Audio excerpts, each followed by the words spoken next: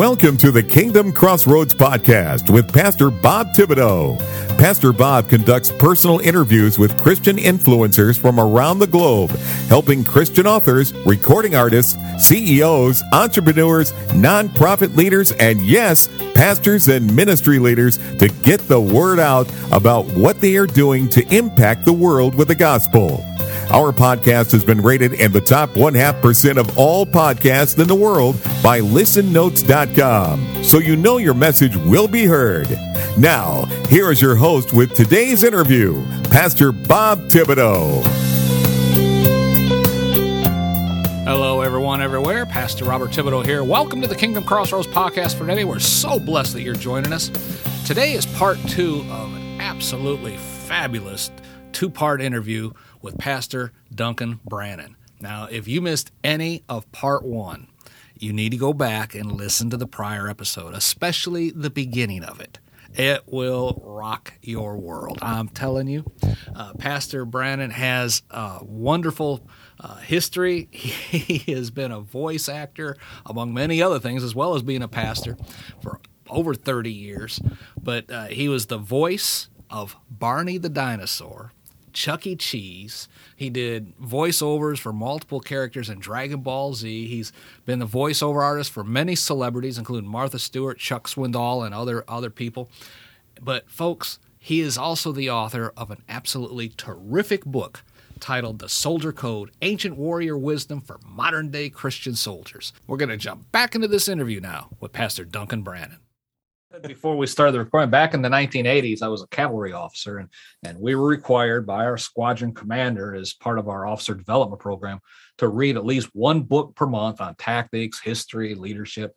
And I was an avid reader. I mean, I read Sun Tzu's book, The Art of War, as you have, but I have to admit, what you put together in this book is absolutely awesome. I mean, it's just like, where was this when I needed it 25 years ago? You know? But because you bridge that gap between the natural warfare and the spiritual warfare, like I've never seen before. And tell us what makes this book unique from all the other books that are circulating in Christian circles that discuss spiritual warfare. I think the first thing that makes the Soldier Code unique is the fact that a lot of times, you know, if we sit down in church on Sunday and so forth, and we're going to study spiritual warfare, we're just going to jump right into Ephesians 6. Most of the time, it's going to be a line by line exegesis, which there's nothing wrong with that. As we break down original language, I do tons of that in the book. I break down original language of Scripture, the Hebrew, the Greek, and so forth. We look at biblical culture and context, of course, as well, using all that seminary training there and so forth. But the first difference, what we're talking about, is that I do start with the natural. There is a natural curiosity in all of us that I think that God creates of understanding and knowing history, of what the people like that went before us, how they lived, how they died, how they fought, how they struggled, all of their infirmities, their strengths, their weaknesses. And you run into a good history teacher. We can all think of probably a good history teacher in our background at some point, of somebody who really made the subject come alive because they understood it. They made those people real to us. They made us taste the blood and the sweat and feel the dust and the metal and so forth. And so in the Soldier Code, the first thing we do is we go back and forth in this parable explanation type fashion, just like Jesus in Matthew 13.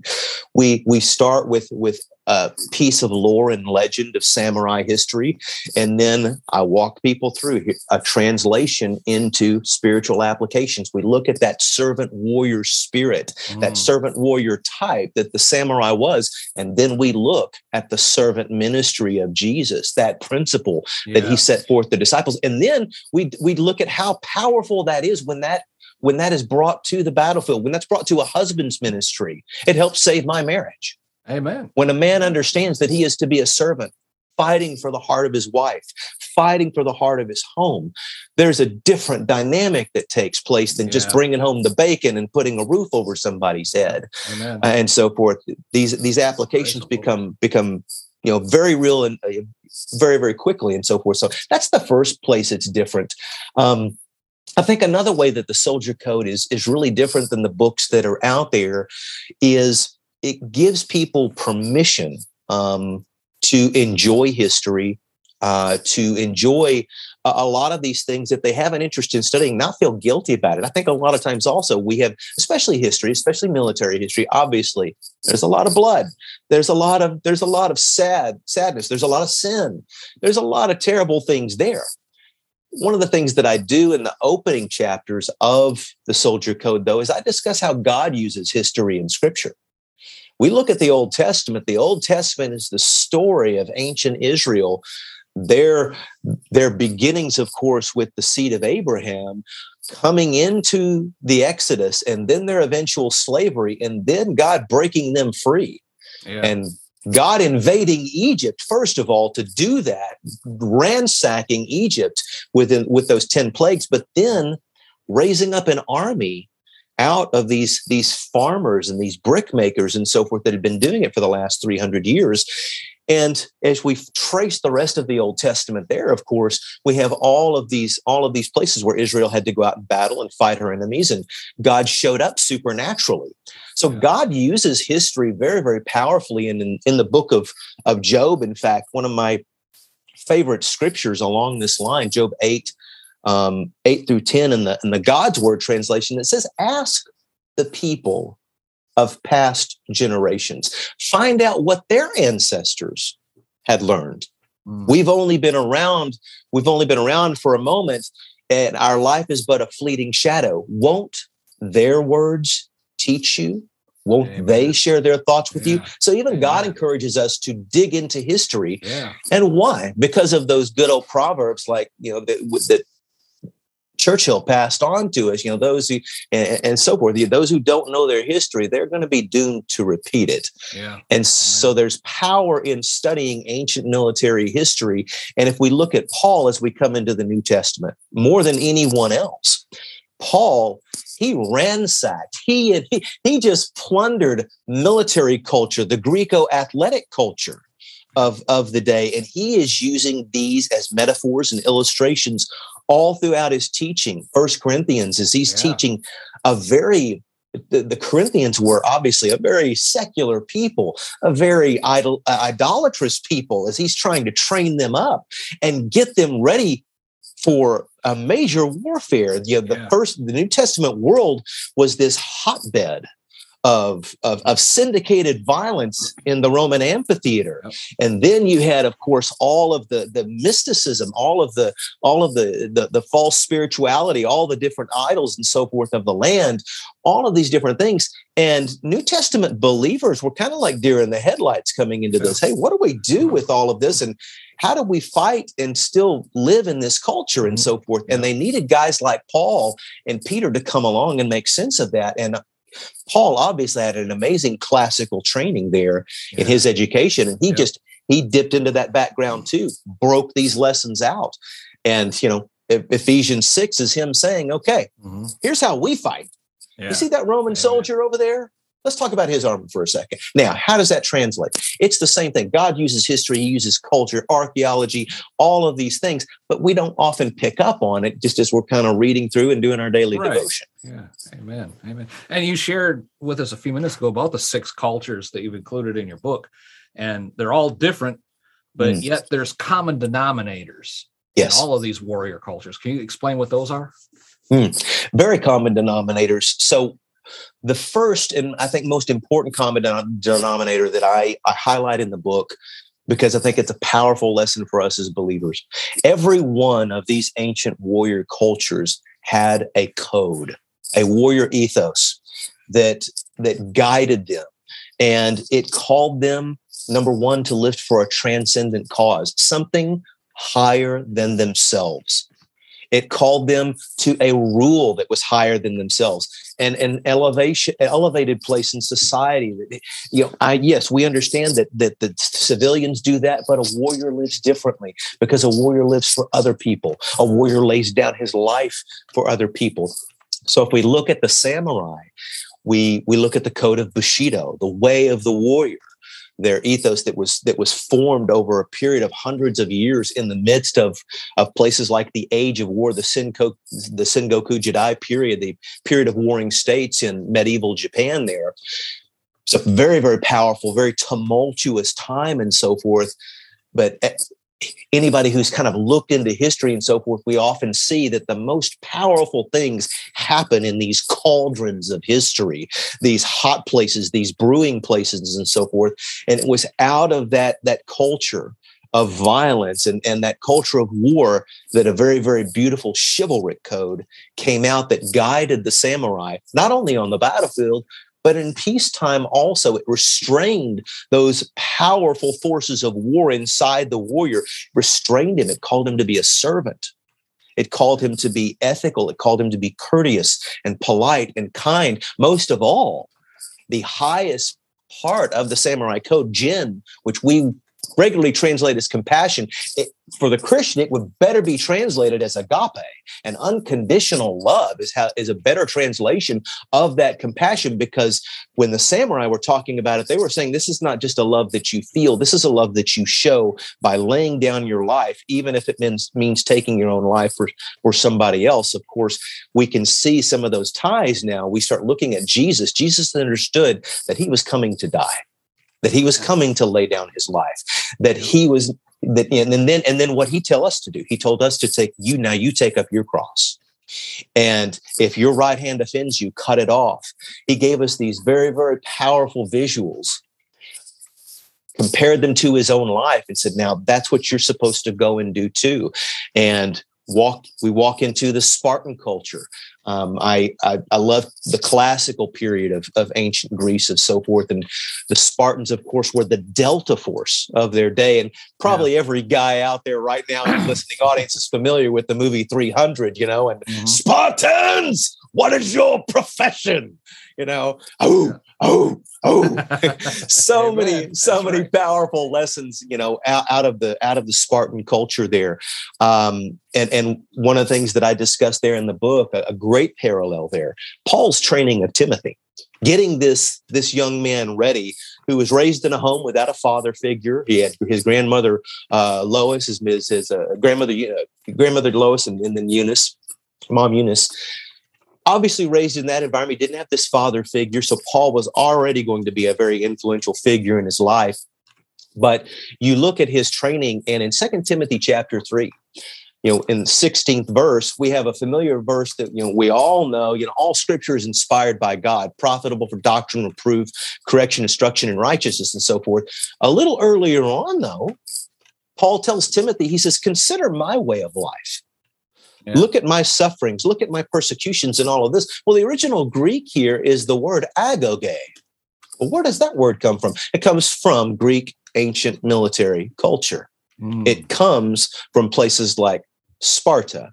Sparta had the agoge, the warrior upbringing.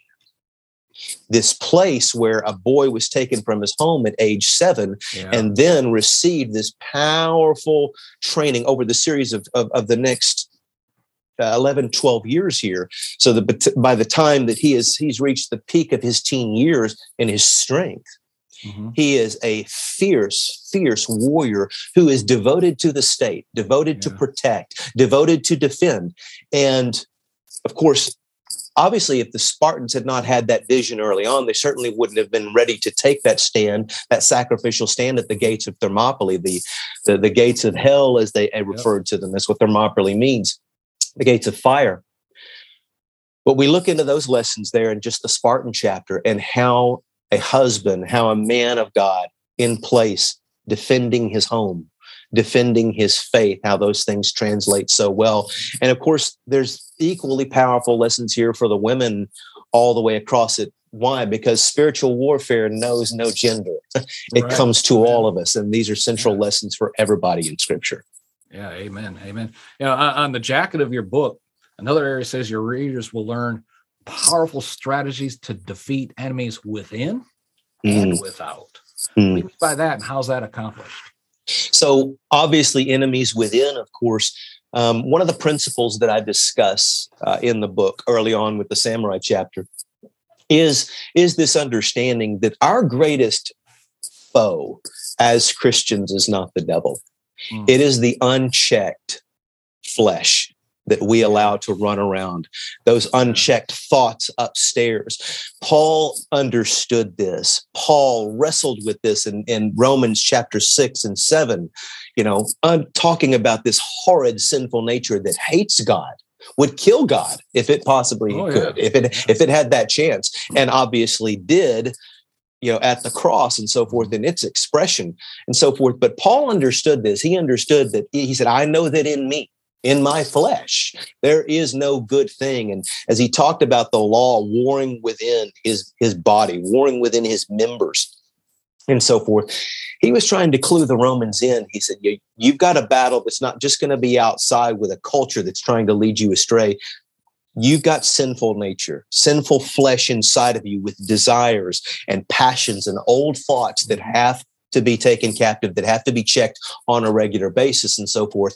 And in the samurai, of course, he was all about, as I said earlier, living for somebody else, which meant he checked his dreams at the door. He checked his ambitions at the door so that he could serve a master, that he could serve someone higher than him. And if necessary, even in his own life, the highest expression of samurai love was what was called junshi. We understand seppuku and warrior ritual suicide in the samurai culture. A lot of guys will be instantly familiar with that, ladies too, and so forth. But junshi was this expression that meant following in death, following a master. If a samurai lost his life, he was so identified with his master, so identified and wrapped up in the master's life, that when a master died in warfare, or took his own life because of an honor code violation or something like that, or just died of natural causes, a warrior would often lose a sense of direction and take his own life. Because he did not see a value in his own. So he would follow in death, or he would follow in death to bring honor to his master, or maybe save face for himself in some way. But we look at that and we look at that culture and we go, well, that's twisted. We don't want people taking their own lives because God values life. Absolutely, he does. The understanding of the sacredness of life is a central part of Christian doctrine, Old Testament teaching too, in places like Psalm 139. But we also understand that Jesus said, look, in Luke 9:23, you have to take up your cross daily. If you're going to follow me, you're going to have to deny your flesh. If you want to pursue a calling that glorifies me and shares the gospel with the world, you're going to have to cut into your flesh, if you will, and you're going to have to deny those desires. But like the samurai, you're going to need somebody to do it. In the act of ritual suicide, a samurai had a second, a man beside him, a kaisha kunin, we talk about in the book. And the kaisha kunin was there, that if the samurai lost heart in this process, that the kaisha kunin would jump up and take his life. He'd behead the man. Well, that's a grisly metaphor. I understand that. And again, I'll use Paul saying, bear with me for a moment while I flesh it out for us here in Christendom. As Christians, Jesus made it very, very clear that we can't live this life alone. I need brothers and sisters. You need brothers and sisters. We need a fellowship of believers, and we especially need an intimate circle. Jesus had his own, a Peter, James, and a John. Yeah. And he had, and those men followed him into that garden that night, and they were there for him, and they fell asleep on duty. And that certainly happens in Christianity too. And it's a sad thing when it does, because oftentimes we lose many battles because we don't have our second there with us to help us deal with our flesh when it's whipping us on the battlefield. So that's just one place there, of course. And I mentioned earlier the Viking, of course, being this typology for the apostle and for the missionary, and being willing to leave home, to leave comforts, and pursue a vision, a dream that takes you to an unknown coastland, that takes you into all this unfamiliar territory. You shared with me earlier, of course, how God had called you years ago into podcasting, into doing what you're doing and so forth. And boy, that required faith. Faith is the substance of things hoped for, the evidence of things not seen. And he tells us there in Hebrews 11:6, without faith, it's impossible to please him. Exactly. Amen. And if we're going to pursue a vision, we've got to have faith, but what we don't connect, and I try to do this in the book here in the Viking chapter, we don't connect how powerful it is in the kingdom of God and against the kingdom of darkness when we step out, follow God, and pursue our calling. Yeah. When we pursue our calling and when we become trained in our gifts and proficient in what God has called us to do, we have become a lethal force to the kingdom of darkness. Mm-hmm. That is warfare, like Sun Tzu called total war. Amen. All resources devoted to this powerful, transcendent cause. And when you focus your life in that way, well, I note in the book this basic principle that when we become fully devoted to God, we become most dangerous to the devil. Amen. That's right. That's right. And that's where the victory comes. Mm-hmm. And you know, as you were talking about that, I remember one time our radio station had gotten on that rocket ride, you know, where we were rated number 1 in the world and all that. I was being invited to speak and talk about it. And I remember praying one day, I said, Lord, why me? I mean, why did you pick me to do all this? You know, and he has a way of keeping you humble and making you laugh, but getting this point across at the same time. I said, why me? Why did you pick me? And I could hear in my spirit, he says, you weren't my first choice. And I was like, let's get that out of the way first. I wasn't your first choice. He goes, no, you were just the first one that obeyed. Wow. And there, you know, that script, obedience is better than sacrifice, you know. Ooh. I mean, but it was like, that is so powerful. It's true. It's true. Obedience is the battle line of spiritual warfare. Yeah. It's another lesson we discuss in the book. The obedience to the scripture. You know, we see in so many places right now, and I think it deeply concerns us as pastors, where we see individual Christians, where we see churches fudging those lines and not sticking to the scripture, sola scriptura, sola fide, sticking to those basic principles. That all scripture is inspired by God. What does that mean? That means God's right, and we're going to be wrong, and we need to find out what He says if we're going to do this thing. And scripture is our battle line. Obedience is that battle line where it's tested for us as believers. And we're in a place now where we see our culture sliding off the deep end in a number of ways. We see so many powerful Judeo-Christian values that were grounded into the bedrock of Western culture, by beautifully etched in by our founders, and giving people at the same time that liberty to choose, right? Just as God did in Scripture. But we're seeing the effects of that in our society. We're seeing the decadence, we're seeing the collapse, and we're seeing the numbers and the statistics happen in the church too.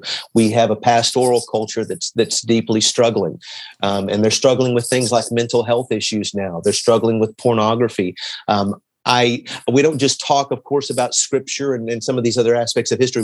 We deal with real-time data in the book also. I wanted people out there to understand that this wasn't just something that I was just, kind of coming up with and from the ivory tower and so forth. We dig into the Barna studies. We dig into Pew Research studies and so forth. Amen. That show what Christians are believing out there, that show the things that they're wrestling with. And some of the statistics and the data is very, very sad.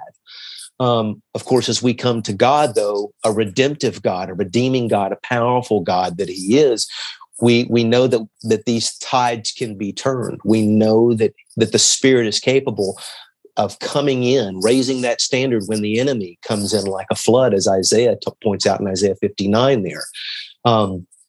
But cultures like Sparta, for example, we use them in a very, very powerful way to talk about the need to protect faith, to defend the faith. Peter in 1 Peter 3:15, he invited people and charged people of his audience there. Pretty big audience that he had too, was sanctify the Lord God in your heart, he said, and always be ready to give an answer For the hope that is in you with gentleness and respect, and apologia, a defense of the faith, which referred specifically to a witness in a court of law giving testimony. Yep. Peter, this old rugged fisherman, who was always opening his mouth and putting his foot right in it during the Gospels and so forth, has grown up at this point. And he's talking about, guys, make a systematic defense of your faith. Take time to study, be ready to answer, and put the arguments and things in place and so forth. Of course, this is where the field of apologetics comes from, and being able to take evidences beyond the book, beyond the good book, and science and archaeology and so forth, and say, well, there's other reasons to believe that Jesus Christ is the Son of God. There's other reasons to believe that there is an intelligent designer, an existing God, and so forth like that. So there's so many different things that we look in, and so many fields that we branch in the book this way. Yeah, amen. And your book is just being released, third week of March. How can someone obtain a copy? Is it available on Amazon? Yes, sir. It sure is. They can go to our Amazon page. Just look us up there, The Soldier Code, Ancient Warrior Wisdom for Modern Day Christian Soldiers. They can visit our site too, thesoldiercode.com, just like the title of the book. And we have a spot there where people can order that. And so forth. They can find out more about our ministry if they're interested in having me out to speak on it and talk about it, break down this subject a little bit more. We can look at that too. Amen. So one more time, if someone wanted to get in touch with you to get more information or ask a question or maybe do an interview like this, how can they do that? How can they get in touch with you again? Best place to do it, thesoldiercode.com, and just click on our tab there. You can message me personally. I'm a good boy. I check my inbox often, and and I do. I love opportunities like this where we get to just sit down, brother to brother. Amen. And family, and sit down and talk about our faith, and talk about ways right now where I think we're all deeply concerned as pastors. We want to encourage, we want to equip. We see our brothers and sisters, we see the church in a serious warfare right now. We are in an age of war as believers, and we want to equip. And thesoldiercode.com, I believe, they'll visit us and check out the book, The Soldier Code. If they'll take a look, I believe that they're going to find a cutting edge equipping that they have not seen before. I believe the book's going to be revolutionary this way, and they're going to come back from it and they're just going to go, wow, first of all, the scripture came alive to me like never before, but now I feel more prepared. I'm ready. Amen. And I'll put links to all this down below in the show notes. Folks, this is a definite book to add to your reading list. I mean, I can't recommend this any more highly than to say you just don't need one. You need to buy 2, 3, 4 copies and sow them into people's lives. I mean, buy one for your pastor. I know they'll appreciate it. They'll be blessed by it. This book puts together things I've been studying for my entire life into one concise volume that is just a blessing and a half. I mean, I just can't emphasize this enough. Folks, you need to get this. Go down the show notes, click the links right there, order your copies today. Pastor Duncan.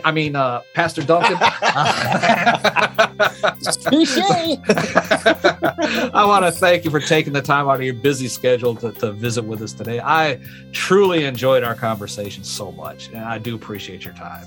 Well, me too, Bob. Thank you so much. And thanks to everybody who tuned in and gave it a listen today. Bless you. Amen. Folks, that is all the time we have for today. For Pastor Duncan Brandon and myself, this is Pastor Bob reminding you once again, be blessed in all that you do. Thank you for listening to today's episode of the Kingdom Crossroads Podcast. Please subscribe to our podcast so you can be notified when another episode is published. With over 800 interviews and 1,000 published episodes, Pastor Bob is known as a podcasting expert for helping others to create their own podcast to share their messages with the world. Please visit our website at www.podcastersforchrist.com. That web address again is www.podcastersforchrist.com for more information. Until next time, be blessed in all that you do.